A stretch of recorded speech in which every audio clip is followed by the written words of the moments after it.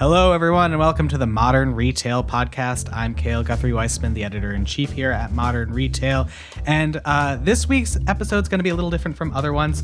The year's coming to a close, and I thought I would bring on my esteemed colleagues to talk about the things they know best, retail.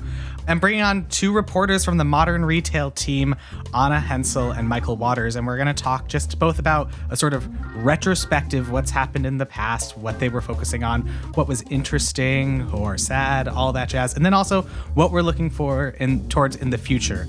First, I'd like to bring on Anna. Anna, how's it going? Hi, it's going well, Cale. Thank you for bringing me on for this. Yeah, thanks for joining. For those that don't know or, maybe have read our stories but not noticed the bylines, why don't you just talk a little bit about sort of who you are, the reporting you do, how you've come to Modern Retail over the last few years? Yeah, so I am the startups editor for Modern Retail. So I cover a lot of the startups that are trying to challenge the traditional retail companies. And a lot of those startups are what we call direct-to-consumer companies. So they start by selling just online, and they have tried to position themselves over the years as, they've been able to build a close relationship with customers because they sell only online. But the key question a lot of them have to face is, okay, when is the time maybe for me to start selling my company's products in other stores? Do we eventually open stores of our own? And how long can we truly stay direct to consumer? Absolutely. So I feel like those are all questions that have long sort of hovered around for many companies, and they came sort of to a head this year specifically. Am I incorrect in that? Yeah, well, it's interesting. We wrote a few stories actually in 2019, I believe, kind of predicting that 2020 would be the year that a lot of these direct-to-consumer startups hit a revenue wall. Mm-hmm. The idea being that there's only you can only generate so much revenue from your own website. But actually in 2020, what happened is because of the coronavirus pandemic, you had people who both either had never really bought anything online before, starting to buy more of their products online because they didn't want to go to stores, and also just people buying online more in general. So interestingly, what happened is I talked to some direct-to-consumer startups who said that their sales actually doubled or tripled this year, exceeding their initial growth projections. So it kind of turned a lot of the conventional wisdom on its head this year because e-commerce growth accelerated much faster than anyone was predicting. So now the question these companies face is, okay, what is e-commerce activity going to be like next year? Are people going to continue buying online? And does that mean I should focus on my website for longer?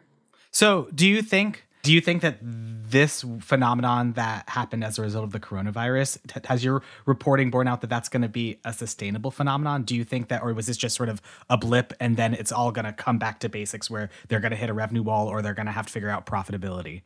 Yeah, I do think it's mostly a temporary relief because especially if you do continue to sell only online, you have to contend with very high shipping costs. And also the key challenge to ensuring that your business is profitable is to make sure that a lot of these customers who you acquire through something like a Facebook ad or a TV ad, that they keep coming back and buying. And so, that's the key question these companies will have to face next year is, can they retain enough customers who bought from them for the first time this year to keep growing and to become profitable? I don't think that a lot of companies will be able to match the growth that they saw this year. But the question is, will they be able to retain enough customers?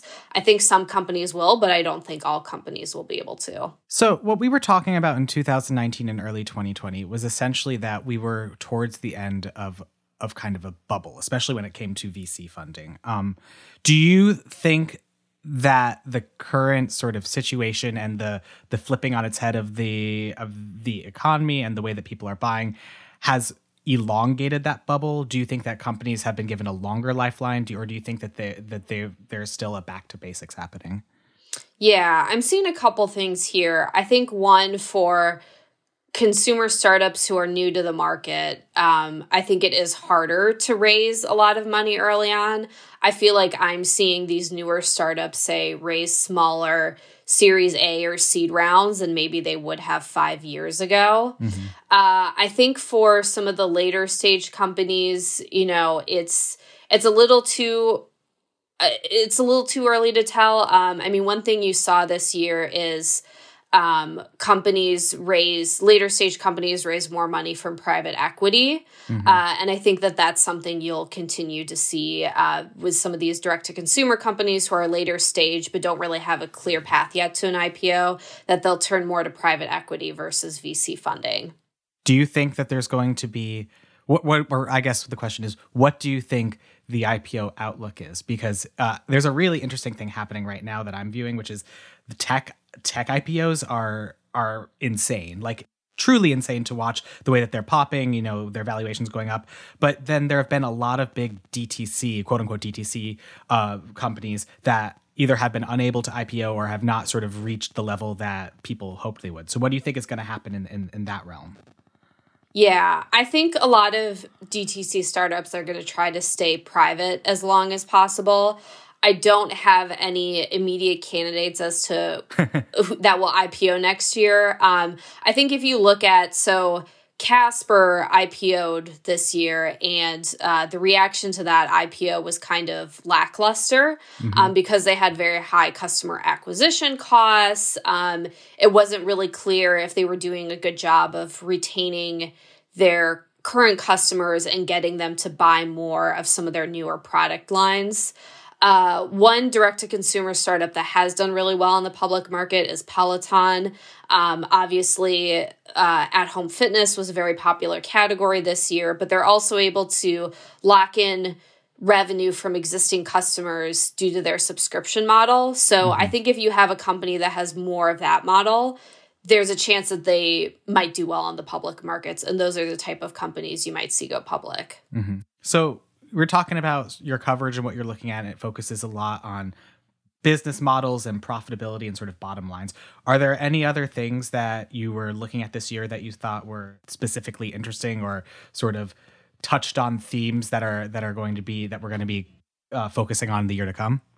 Yeah, one thing I'll be keeping an eye on is, as people buy more online, that creates an opportunity for a lot of these business-to-business startups that create tools to help companies sell online. Shopify has been the biggest winner, I think, in all of this. I don't know off the top of my head how much their stock price has gone up this year, but it's been a lot. It's been a lot, yes. And so I think you'll see VCs put more money into those types of startups. And I'm also interested to watch what new tools Shopify comes out with next year to try to encourage these growing e-commerce companies to turn to Shopify for more parts of their business. Mm-hmm. Do you think Shopify started specifically or sort of how it grew was by focusing on the startups mostly and getting these small businesses and being a free or freemium model where, people could buy add-ons. Now, as it's getting so big, it's also trying to get bigger retailers. Do you think that is working out? Have you talked with people who have said Shopify is the best platform for me, even as a mid-stage to later stage company, or what is sort of the environment there? Yeah, just looking through some recent new customers they've announced, I think that they're focusing on larger companies that want to build more of a direct to consumer relationship. So say a CPG company that maybe sells its products all in the major grocery stores but wants to create an e-commerce presence. I think that those are the types of companies you'll increasingly see Shopify go after rather than say a Target or a Walmart.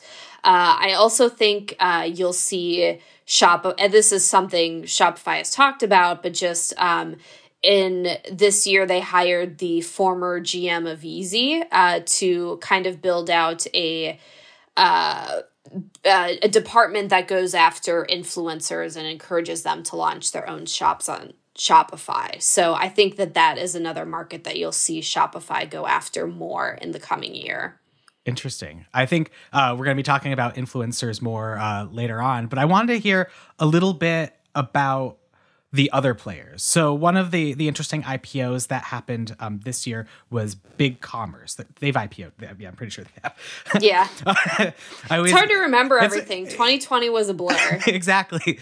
And they've always been a kind of underdog to the other e-commerce platforms. Do you think that companies like that people in the business know but might not have like mainstream recognition but are still powering a good amount of online businesses, do you think they stand a chance to grow and potentially become dominant? How do you see the sort of market dynamics in terms of all of the different business to business platforms out there? Yeah, I would say that I would say a couple things. One, the vast majority of the companies I talk to, which are venture backed, they still launch their stores on Shopify. There's also this headless commerce trend that's playing out where basically there's these new tools that decouple the front end from the back end of e-commerce software. So basically headless commerce tools allow a company to customize their website more and not just rely on Shopify's tools. So I think what you're going to see is that as companies grow, they're going to have more options in terms of what tools do I use to build my website versus just relying on Shopify's tools. You also might see, some companies decide, okay, I want to, once they get to a certain scale, decide I just want to do this in-house entirely. So I don't know if you'll see companies, flock to one specific Shopify competitor. It's more that these companies will have more options than ever before, especially the bigger they get. Interesting. Are there any other big themes that you're keeping an eye out or big stories that either you wrote or are hoping to write in the year to come? Yeah, I think just following more the employee dynamics within these fast-growing startups. This was, I think, a tough year for retail workers. Working in a store has become more stressful than ever before. So how do companies respond to that? How do they try to give retail workers or warehouse workers or customer service workers, how do they get them to feel like they have more of a say in the business and kind of the same stake in a business as, say, a corporate employee? That's a trend I'm going to be watching next year. How do you see that shifting, or do you see the way that corporations or mid-level startups are considering their employees, or is it just sort of PR lip service? Yeah, I would say that there is a lot of PR lip service. I think, the opportunity for startups here is, as retail companies grow and grow to be this employer with like 1,000+ stores, then there becomes very much a separation between the store workers and the corporate workers. But when you're still a startup, I think there's a lot of opportunity, and companies don't take advantage enough of this. But your retail workers, they're the ones who are dealing with your customers day in and day out. They have a lot of valuable insight into what customers don't like, what they do like. So how do startups respond to the feedback that their retail workers give them? How do they ensure retail workers can play a bigger role in things like product development or just improving customer service? That's something that I would love to see more startups do in 2021. Got it. All right, Anna, this has been so interesting. I don't want to have you go without putting a little plug in, because you write a briefing every week. Is that right? Yes, I do. So it's the DTC briefing. It comes out on Fridays. And really what we started this briefing this year, and kind of what I focused on is just writing about issues that are top of mind for startup founders. So that's ranged from everything to, right now, obviously shipping delays are top of mind for founders. In the summer, it was about, when is it time to reopen our stores, or what does the store of the future look like? So that is something that will be continuing through 2021. I want to keep writing about topics that are top of mind for startup founders right now. So I would love to hear from any startup founders out there about what you'd like to see us cover in 2021. Great. Well, thank you so much, Anna, for joining. Yeah, thank you. All right. Hey, Michael, you're up. How's it going? It's going okay. So this is Michael Waters. He is a reporter we have at Modern Retail. He is our latest person to join. And so why don't you just give a little bit of intro? So what are you covering? Sort of what's your background and, what are you thinking about? Yeah. So I've been at Modern Retail for not quite 2 months now. And my main beat is essentially anything Amazon. And it's hard to even quantify that because Amazon is such a sprawling empire. But I think within that, I'm really fascinated by a couple different parts of Amazon's empire, especially, the changing experience of sellers, of workers, and then also the changes around how Amazon interacts with the law and regulation around Amazon. That is not exclusive. I will cover anything. So if anyone ever has Amazon stories, let me know. But I do think those stick out to me, especially because they are so rapidly changing. And I think all three do have pretty significant impacts for Amazon's future. For instance, just looking at the law right now, we're talking right in this moment in which big tech regulation, which has long been theoretical, actually feels increasingly like it could happen in some capacity. And you see all big tech companies that are trying to talk about regulation that is not as intense, but are almost sort of accepting that they will be regulated in some way. And I think Amazon's a really interesting case study because it hasn't gotten the same attention of Facebook or Google, but, quietly in the courts and in legislation in states, some of Amazon's liability protections around, if a third-party seller sells a faulty product on Amazon, that's slowly been chipped away. And a fascinating part about that also is that Amazon's Fulfillment by Amazon program, which helps warehouse and deliver products for sellers, and sometimes does even more than that.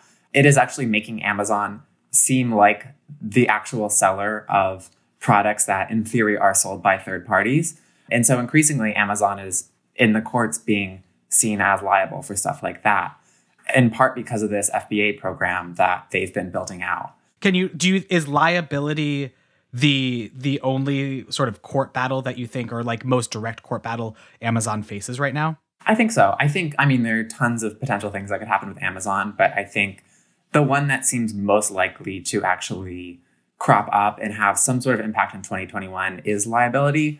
And the reason I say that is because Amazon itself, and this is kind of a complicated case, but Amazon itself has actually endorsed a version of liability for itself. California has this law that was in session this year and then was later killed, but is likely to be introduced next year as well, that essentially would take away a lot of the liability protections that all e-commerce platforms have. And that would affect not just Amazon, but eBay, Etsy, everyone else who is an e-commerce platform. And an interesting thing that Amazon did is they, after initially opposing this bill, they turned around and supported it once the bill drafters agreed that it would apply to everyone equally. So not just singling out Amazon, but it would apply to all of its competitors. And what some commentators say about that is it's basically just because Amazon knows it has deeper pockets to deal with liability than its competitors do. But the fact that the biggest player in the e-commerce space is behind this bill doesn't mean it's going to pass, but it definitely changes the calculus a lot. And so at least from what I'm seeing, that does seem to be, liability does seem to be the area that is least theoretical at this point. Interesting. And so can you just break it down? So this law that you're seeing as one of the more important ones essentially says that Amazon and other platforms like eBay, like Etsy, could be liable for a faulty product if they sell it on the platform. What are the sort of nuances about it? And can you just sort of explain a little bit further about how FBA fits into that? Yeah, absolutely. So yes, the law essentially does say that. It's a little bit complicated because the bill that was introduced, I should just say, was very broadly written, and it actually would have regulated more than just e-commerce platforms. Although the authors of it said it was focused on e-commerce, they wrote a pretty broad version. So just with that aside, I'm just going to go with what the drafters said they wanted to do, which is, yes, it would basically treat e-commerce platforms like retailers, physical retailers. If Target is selling a product that is faulty or dangerous, causes an injury, for instance, like a battery that catches fire or something like that, Target is liable, even if Target itself is not the manufacturer of that product. And so the logic of the California bill is, according to the authors, that it would treat e-commerce platforms the same way. So if a third party on Amazon's marketplace sells a laptop battery that catches fire, Amazon could be liable for that. And one reason that I think it's interesting that, at least in the current draft, and again, this could change in the next session, so take this all with a grain of salt, but in the current draft, Amazon wasn't treated any differently from eBay and Etsy. And that's kind of fascinating because Amazon is much closer to a seller than eBay or Etsy or any of its competitors are, in part because of fulfillment by Amazon, FBA, just because Amazon, in a lot of cases, just handles everything for these third-party sellers. I mean, Amazon is the one that is warehousing the products, packaging the products, shipping the products, sometimes even like setting the pricing based on algorithms, for instance, for third-party sellers. And a couple courts and some legislators as well have, pointed out that looks a lot like a seller. Like they're doing a lot of the work that a seller would. But it is intriguing that in the current draft, that Amazon would not be singled out in that way, even though eBay doesn't have the same involvement in the products that its third parties sell. So I think that's one reason that Amazon did get behind this particular bill, is that FBA is weirdly a liability for it in this space, but this law did not single out FBA. It just said all e-commerce platforms. That's really interesting. Are there any other, so we have this really gnarly liability thing that likely we'll see developments into it in the year to come. Are there any other sort of threads or topics on Amazon that you've been covering or that you're going to be covering in the coming year? Yes, definitely. One thing I would really love to keep covering, and if anyone knows anything about this, always reach out, is essentially just how selling on Amazon has changed. And within that, I mean just this massive influx of venture capital into Amazon selling. And so, for instance, they've been around for a couple of years, but especially this year, there have been a huge surge in these Amazon seller acquisition companies. They call themselves seller roll-up companies, which essentially will look at successful products on Amazon, most of which are, number one or number two in their category, and will buy them off of third-party sellers. They would just transfer the product code over to these companies, and these companies are creating this massive portfolio of top selling Amazon products. And they've also raised a ton of money. There was the study from Marketplace Pulse, I believe last month, that showed that so far this year in 2020 alone, all of these companies have raised close to $1 billion in capital. $1 billion for the sole purpose of buying up these products that third-party sellers are selling. And, they'll redesign the page or something, or they're going to do fulfillment differently. They'll spruce it up. But it is kind of this fascinating bubble that I think is also going to change Amazon selling, third-party selling in some way. And remains to be seen exactly what those ways are. But there's just so much investment in this space all of a sudden. And you see other startups popping up that are also putting money towards Amazon sellers. There's a company called AccrueMe that is giving this short-term venture capital to Amazon sellers that are having a lot of success and want to grow a lot. And so you're seeing kind of the tropes of Silicon Valley being transferred over to Amazon selling specifically. And I would love to just cover, especially, what that looks like. Is this a bubble that we're seeing? And also for Amazon sellers, how is that changing the experience? And even is that changing the kinds of people who are going to be selling on Amazon? I'm not sure, but there are a lot of fascinating parallels with the startup space. And I don't think, at least until recently, I don't think we've seen the same degree of desire or need among Amazon sellers to grow at all costs the way that you see with more traditional startups. And I do wonder if that's going to change.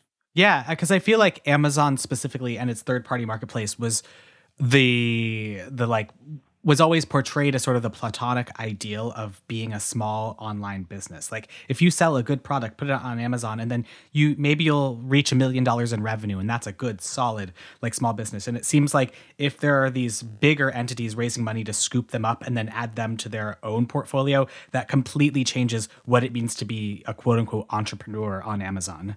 Yeah, absolutely. And I mean, in the short term, I think some Amazon sellers are grateful for stuff like this. If you're a part-time Amazon seller, you're thinking of quitting selling or something. Maybe you have like one really successful product. Previously you would just go cold turkey, and now actually sellers who don't really see Amazon as their, or like just selling period as their like main career goal, have like a sort of lucrative exit if they can get one of these companies interested. But I do imagine, and I'm not sure about this, but I do imagine that might be a temporary thing. And it might get harder for some of these like part-time, small-time sellers to break in down the line because like you said, just like this space has changed and it's become so professionalized. Interesting. Is there anything else that you've been either keeping tabs on or paying attention to that you want to talk about? Yeah, I mean, the beat that I've especially carved out for myself, I guess, is I'm just fascinated by how retailers are using their employees and essentially trying to turn their employees into small-time influencers. And different retailers are doing this in different ways. And certainly it's only a small number that are doing this so far. But it is this new approach to just like what it means to work in retail, that there are companies. And when I say companies, I mean namely, I think Dunkin' and Walmart are the big ones who are essentially trying to get their employees to, post content from the job and like behind the scenes of a Dunkin' Donuts kitchen or something like that, and show this, this image of what it's like to work for these companies with a tinge of like rose-colored glasses, of course. And I do think that's just fascinating, not only because it changes what it means to be a worker in retail.